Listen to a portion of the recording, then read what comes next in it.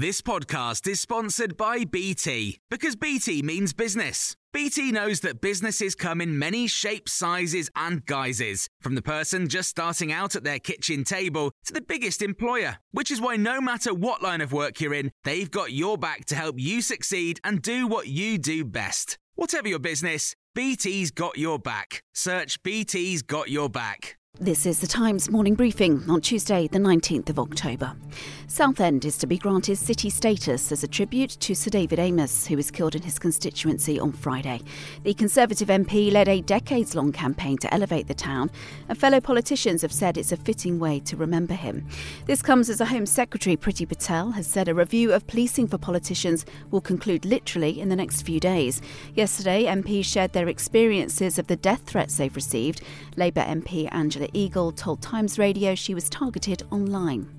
I have been the centre of various bits of attention. I'm a woman. I think a lot of women get a lot more of attention. Obviously, I'm also a gay woman. I just want to emphasise that that is a tiny minority of the interactions that I normally have, and a lot of it is via electronic email or on social media. It's being suggested that veterans are 11 times more likely to be problem gamblers than the general population. Researchers say betting among former members of the armed forces is a growing public health issue. They also found veterans had greater interaction with the criminal justice system, received more benefits, lost more work hours and had greater debt than other people. Grants of £5,000 will be made available to households to replace their gas boilers with a low-carbon heat pump. It's part of government plans for all new heating system installations to be low-carbon by 2035. But Laura Bishop, chair of the Ground Source Heat Pump Association, told Times Radio the plan doesn't go far enough. What I would say just about that £5,000, it's only for 90,000 homes, which is less than 0.5% of all homes in England, so it isn't actually going to make that much of a dent in what we're doing anyway as a country. What we're saying in the association is that ground source is the better option, and we have solutions so that people don't have to fork out that huge amount of money. The pandemic led to 69,000 jobs being wiped out of the music industry. A report by the trade body UK Music says employment in the sector fell by 35% from 197,000 in 2019 to 128,000 in 2020. It also found the industry's contribution to the economy fell by 46% from £5.8 billion in 2019 to £3.1 billion a year later. UK Music is calling on the government to introduce measures including tax incentives to help the industry recover. It's claimed infrared light therapy could have the potential to help people living with dementia. A pilot study using a helmet to beam infrared light into healthy volunteers' brains found improvements in the memory, motor function and processing skills of those taking part.